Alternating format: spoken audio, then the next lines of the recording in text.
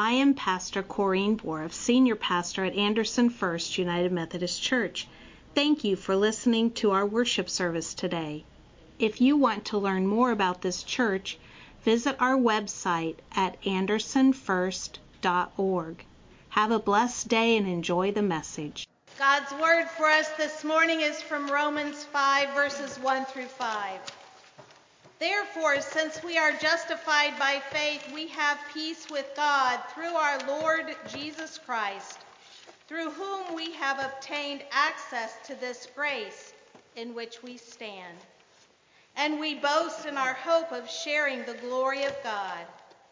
And not only that, but we also boast in our sufferings, knowing that suffering produces endurance, and endurance produces character, and character produces hope, and hope does not disappoint us, because God's love has been poured into our hearts through the Holy Spirit that has been given to us. This is God's word for God's people, and all God's people said, Thanks be to God.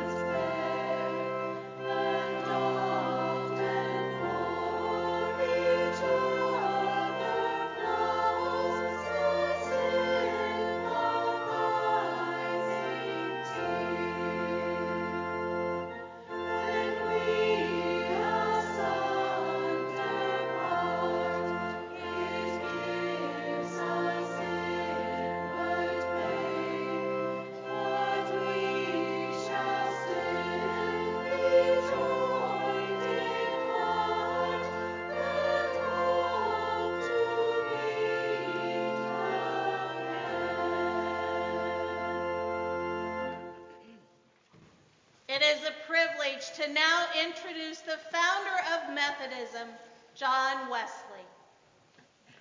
Well, good morning, ladies and gentlemen. It is indeed a pleasure to be among the people called Methodist this morning as we gather together to praise God's name, to love the Lord, and to share with Him our hope and our faith.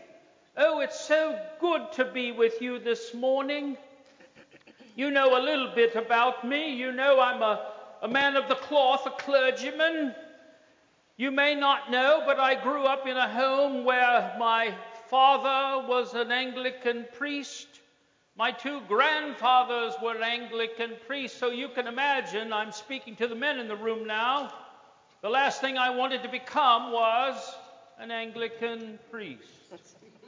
But it was God's call upon my life, just as I hope you are aware that God calls each of us. Some of us are called to be clergy, but all of us are called by God to be God's people. Amen?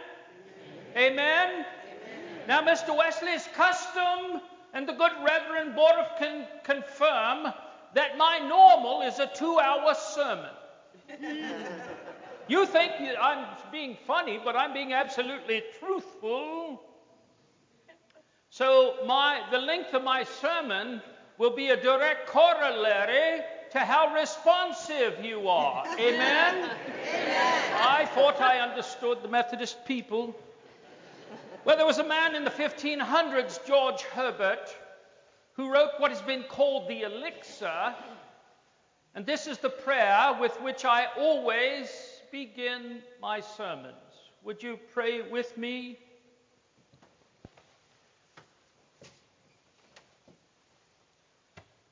Teach me, my God and King, in all things thee to see, and what I do in anything, to do it as for thee.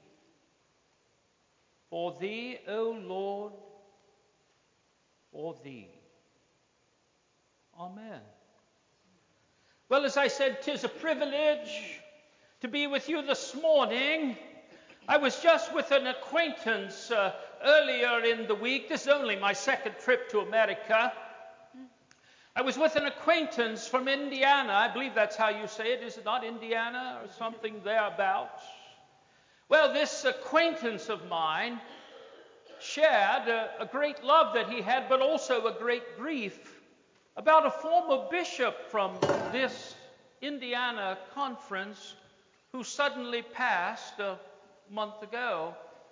He shared with me, and he asked me where I was going this week, and I said, well, one of the places I will be in Anderson, Indiana, to the First United Methodist Church. And he said, oh, Bishop Coyner, that's his home church. That's where he grew up. That's where he learned the Lord. That's where he was baptized and confirmed. And so I share with you in your grief, but also I want to thank you for your faithfulness, lo, these many generations. This friend of mine shared so much about how much Bishop Coyner had learned from this congregation. How he had been baptized and confirmed here, how he understood how the church works from being a part of this congregation, how his mother and father and his sisters all called this congregation home. And so I bring you both gratitude and a prayer for your grieving as my friend is grieving the loss of this great man. But thank you for how you taught and inculcated in him the faith. Like your former bishop, I too grew up in a family that understood and was devout and holy. My mother was the daughter of an Anglican priest. My grandfather preached and was the pastor of the largest church in London.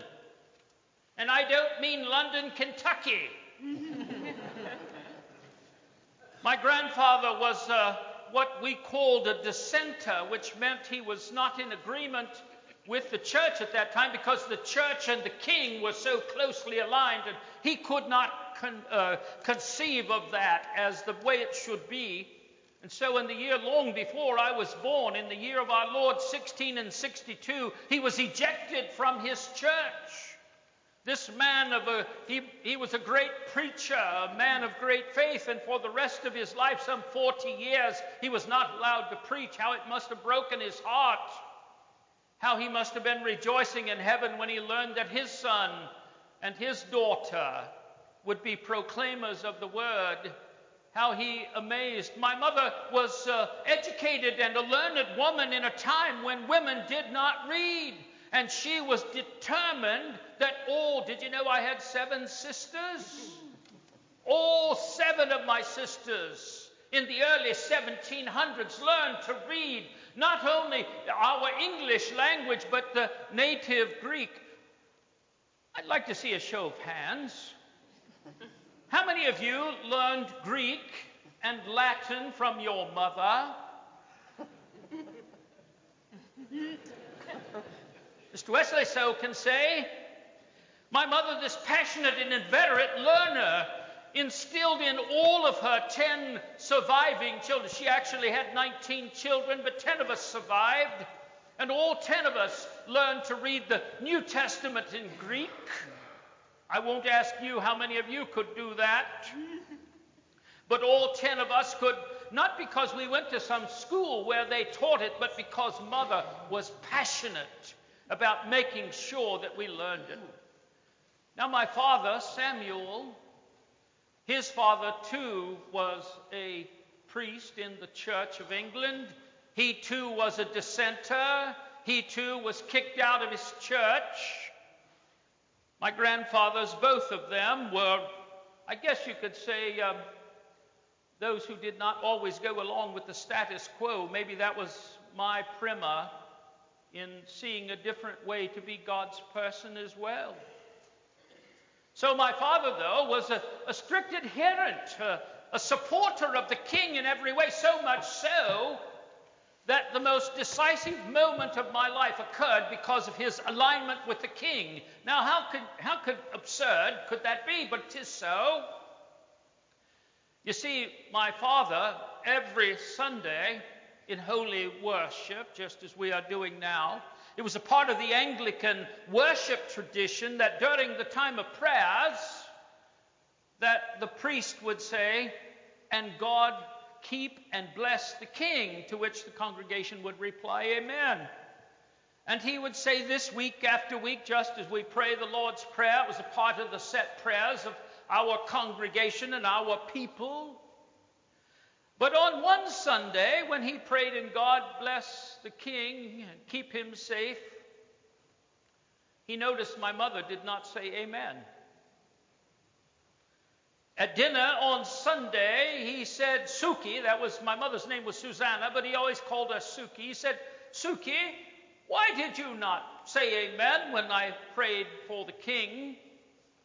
To which she replied about King James, "I could not pray for that man." At that moment, my father arose from the table, went to his bedroom, packed some things, said not a word, got on his horse, and went to London for 18 months. It was not a good time for our family, I'm told. I'm also told that 9 months after Father returned, it'd been 18 months he'd been away, some 9 months after he returned, I appeared. You get that, don't you? Yes.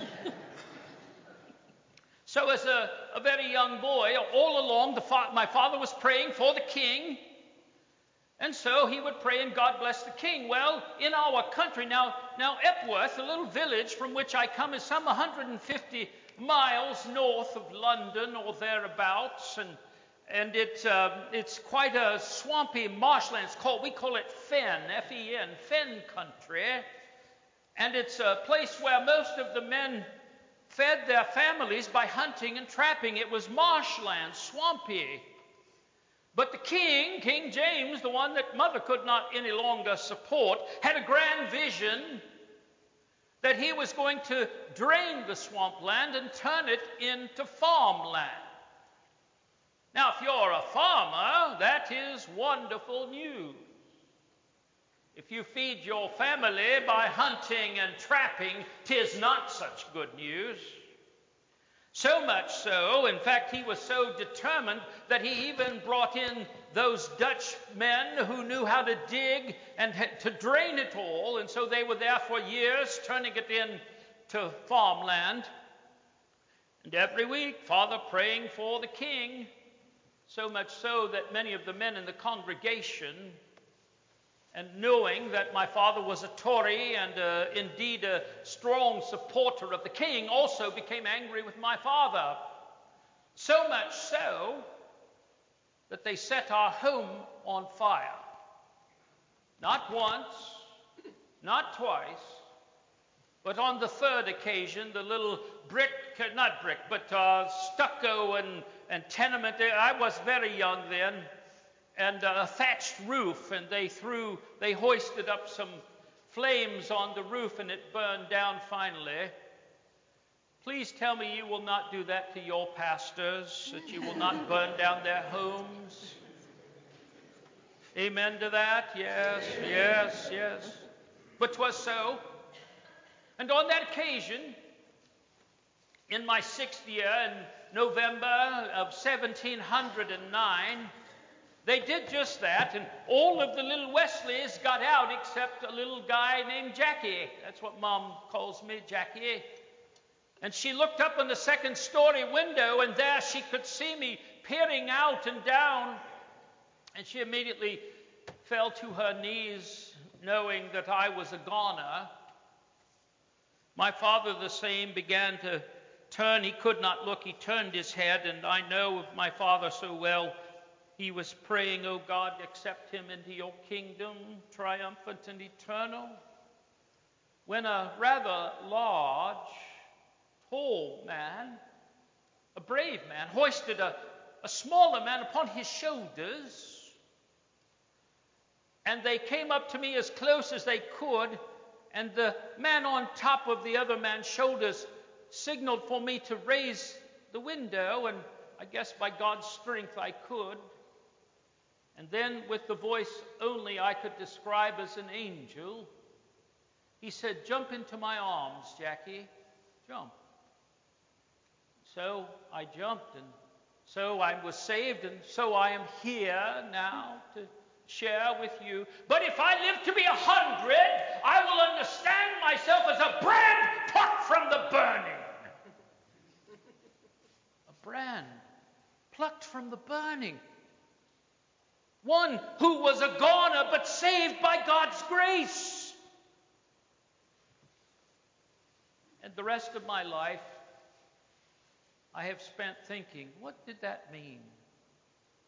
That I should have been saved? Could it be that God had a special purpose for my life? Could it be that God has a special purpose for your life? You see, I believe with all my heart that I am no different than any other person, that I am flesh and blood, I am a sinner. But I've also come to understand that I'm a sinner saved by God's grace. By God's grace. God's unmerited, undeserved favor. I did not deserve to be loved and forgiven by the blood of Jesus on the cross. But He has forgiven me. My sins, even mine. Some years past, I went to school in London. Then I went to Oxford University. Have you heard of Oxford? You probably have, I think. And I went to Lincoln College there, thanks to the generosity of a Duke of Buckingham who paid for my tuition. I was able to go to that marvelous school, and I was a commoner. It was a most unusual and extraordinary thing for a small town boy from a poor Anglican priest to be able to go to Oxford. But it was God's grace again, providing a generous benefactor who made it possible for me to matriculate at London or at Lincoln. And so those years passed, and then my father became ill, and by then I was an Oxford Fellow, which meant I taught in Lincoln College. And in 17 and 27, Father became very ill, and he said, "John, please come home." Of course, by letter, he sent this letter, "John, please come home, care for the congregations." There were two small congregations. The little village of Epworth, which is a beautiful little town, setting on the high part, the only high part of this swampy marsh, Isle of Axholme, as it's called, the only part that's raised high enough that the water did not come over in times of high rains. That little village, Father was the priest of St. Andrew, a church that's been there since the 5th century. For now, in your time, 1,500 years, persons have been worshiping in that one church. It is an amazing thing. And a little congregation outside of town. Father also cared for the people in the little village of Root. And there he would preach the word. And so now that Father was ill, I came and cared for the people there some 18 months. And then the dean of the university said, "Mr. Wesley, to me you must return." And I was never so happy in all my life to get to return to that great university of learning and growth where my heart and my mind thrived in that setting. And then some years passed, and as I returned there, though, by then my younger brother Charles, have you heard? I think you might have heard of him, yes. The writer of some 7,000 hymns, the great poet.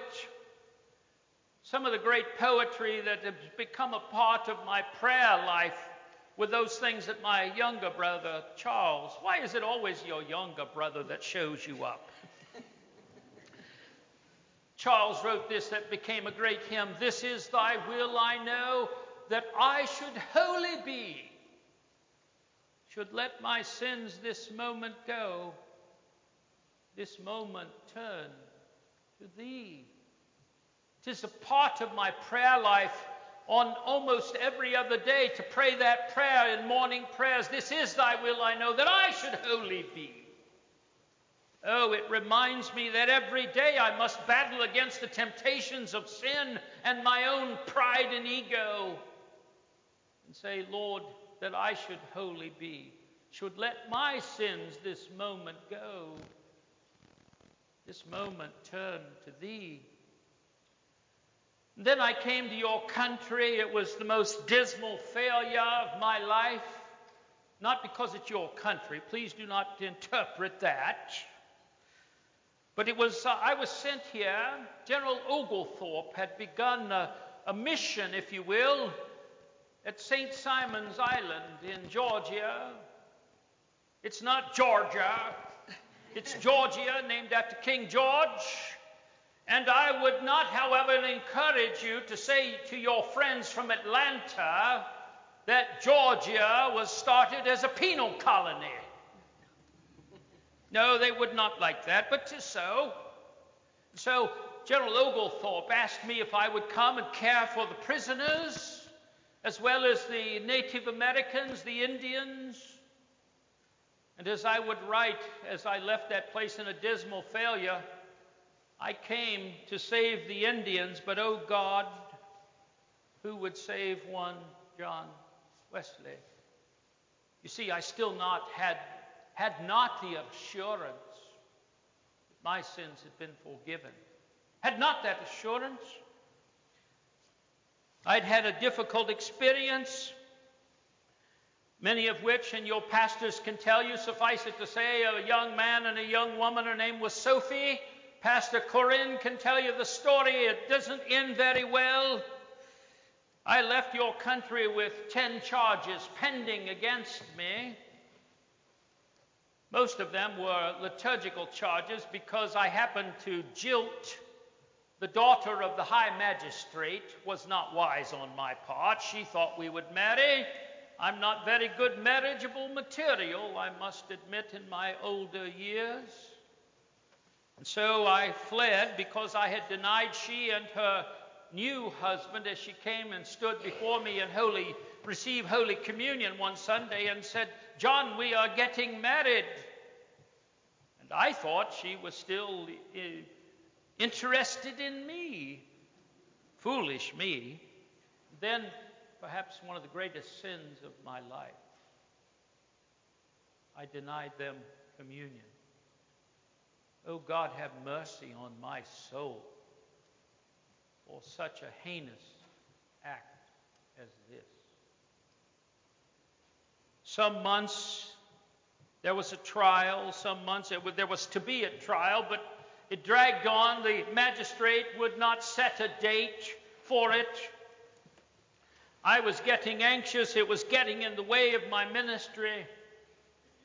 And finally, I boarded a ship in the cover of darkness in December in the year of our Lord 1737 to return to London.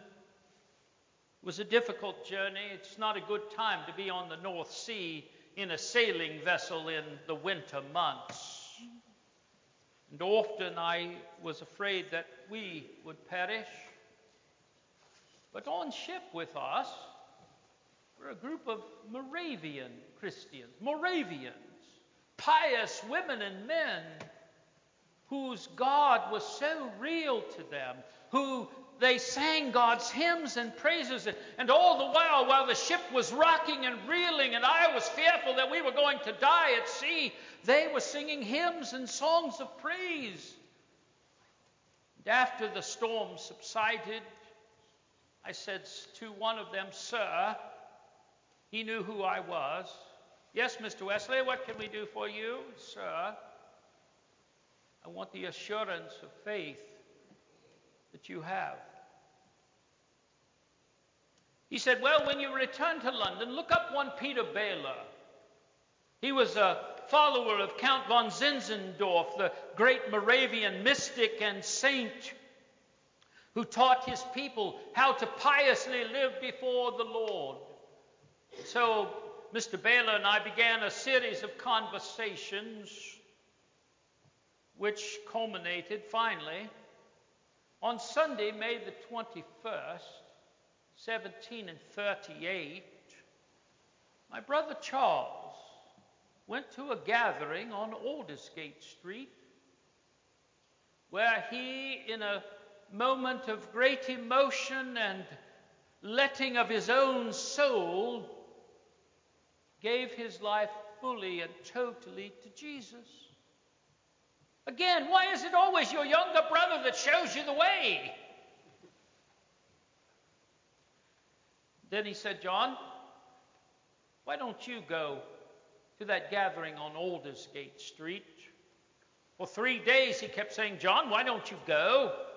Finally, on Wednesday, the 24th of May, in the year of our Lord 38, I went very unwillingly, I wrote in my journal, to a gathering on Aldersgate Street, where one of them was reading Luther's preface, as Pastor read this morning, from the book of Romans. And as that person was reading about the salvation that Christ offers, in that moment, I felt I did trust in Christ. Christ alone for my salvation, and an assurance was given me that my sins, even mine, had been forgiven. Now, I had been a follower of Jesus since I was a very small child, but somehow it became real to me in my older years. Somehow it finally all made sense, and I fully gave my heart to Jesus. Was everything perfect after that? No. Was everything just as I wanted after that? No.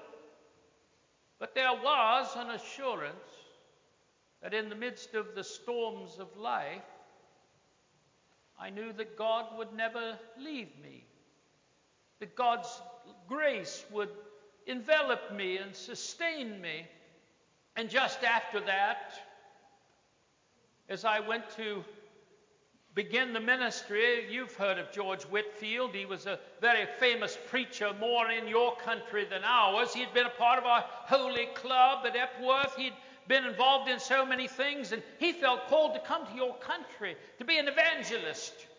And in the wake of that, he said, "John, will you pick up the work?" You see, we'd begun an evangelism ministry in Bristol, and thousands were coming to hear Brother Whitefield share the good news of the gospel. And now he was going to leave, and he said, "John, I want you to take over." "Mr. Whitefield, I know not how to do that." He said, "Trust in the Lord and do it. I'm leaving." So he did, and so I did. So in that place, the Methodist movement began. And if you go there today, I've been told that you could still see the remnants of the first church that we built there. You could see the many things that God has done through the people called Methodists. Because, you see, it was always not about us. Our commitment is to do good in the world. The mark of a Methodist is one who loves the Lord, his God, with all his heart, soul, mind, and strength, and his neighbor as himself. You see, did you know we were the first to start credit unions? Not for the wealthy, but for the poor, so that they could purchase a home. Did you know that we Methodists were among the first to visit in prisons and hospitals, not because the people were so wonderful, but because they were in need? of God's grace and hope. Were you aware that we were the first to begin a feeding ministry for the hungry?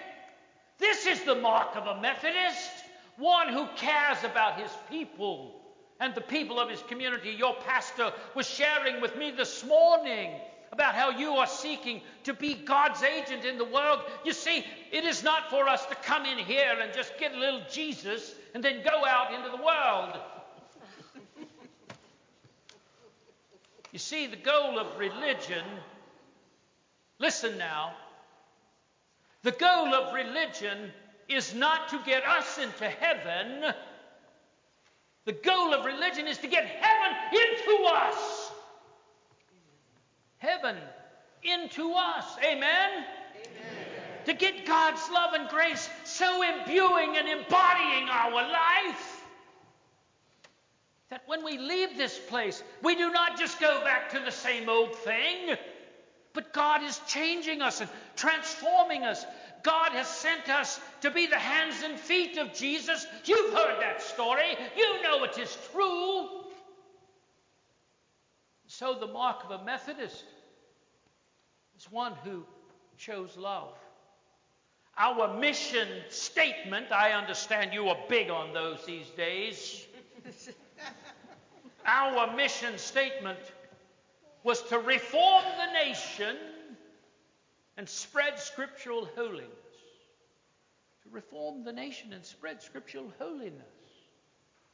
It is not to be the most upstanding and respectable people in our community. Oh, there's nothing wrong with that, but that's not our mission. Our mission is to love the broken, the hurting, the lonely. When was the last time you prayed for a widow who was grieving? Or when is the last time you checked on a hungry young family that may live in another part of town? When is the last time you encouraged a broken-hearted and discouraged person? You know what Jesus said, when you've done it to the least of these. What's the rest of it? You've done it unto me. Yes, it is so. That is the mark of a Methodist.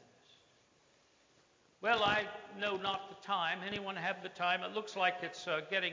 You see, I'm so used to 2 hours, I'm just getting warmed up, and I can see your fidgeting in you. I see the choir there. They're ready to move on too. Got other things to do in this world. I'm not pointing to them because I'm only seeing in them what I'm seeing in you.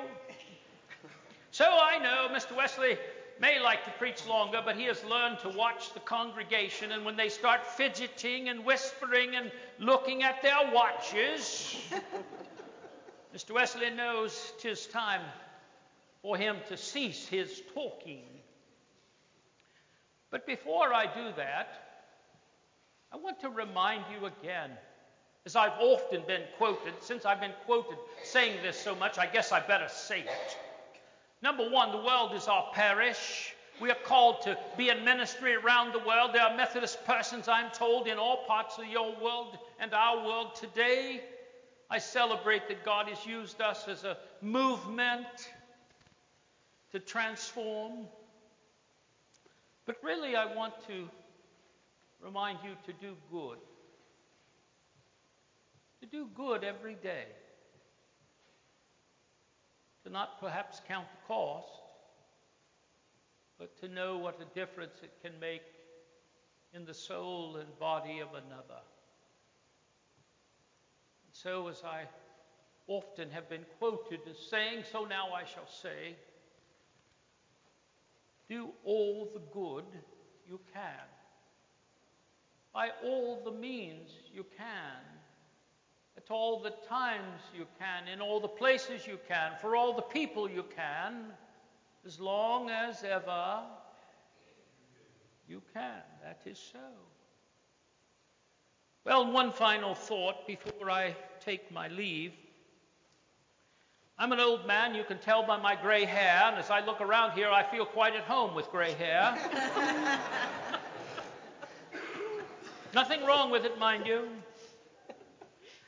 But as I have grown older, it may seem peculiar to you, but But I suppose I got this from my father, who did the very same thing. But I've often thought, it's a strange thought, I know, but we Wesleys are rather strange people. I've often thought, what if I could choose, what would my last words be? If I were in my right mind, and if I had all my faculties, what would I want my last words on this earth to be?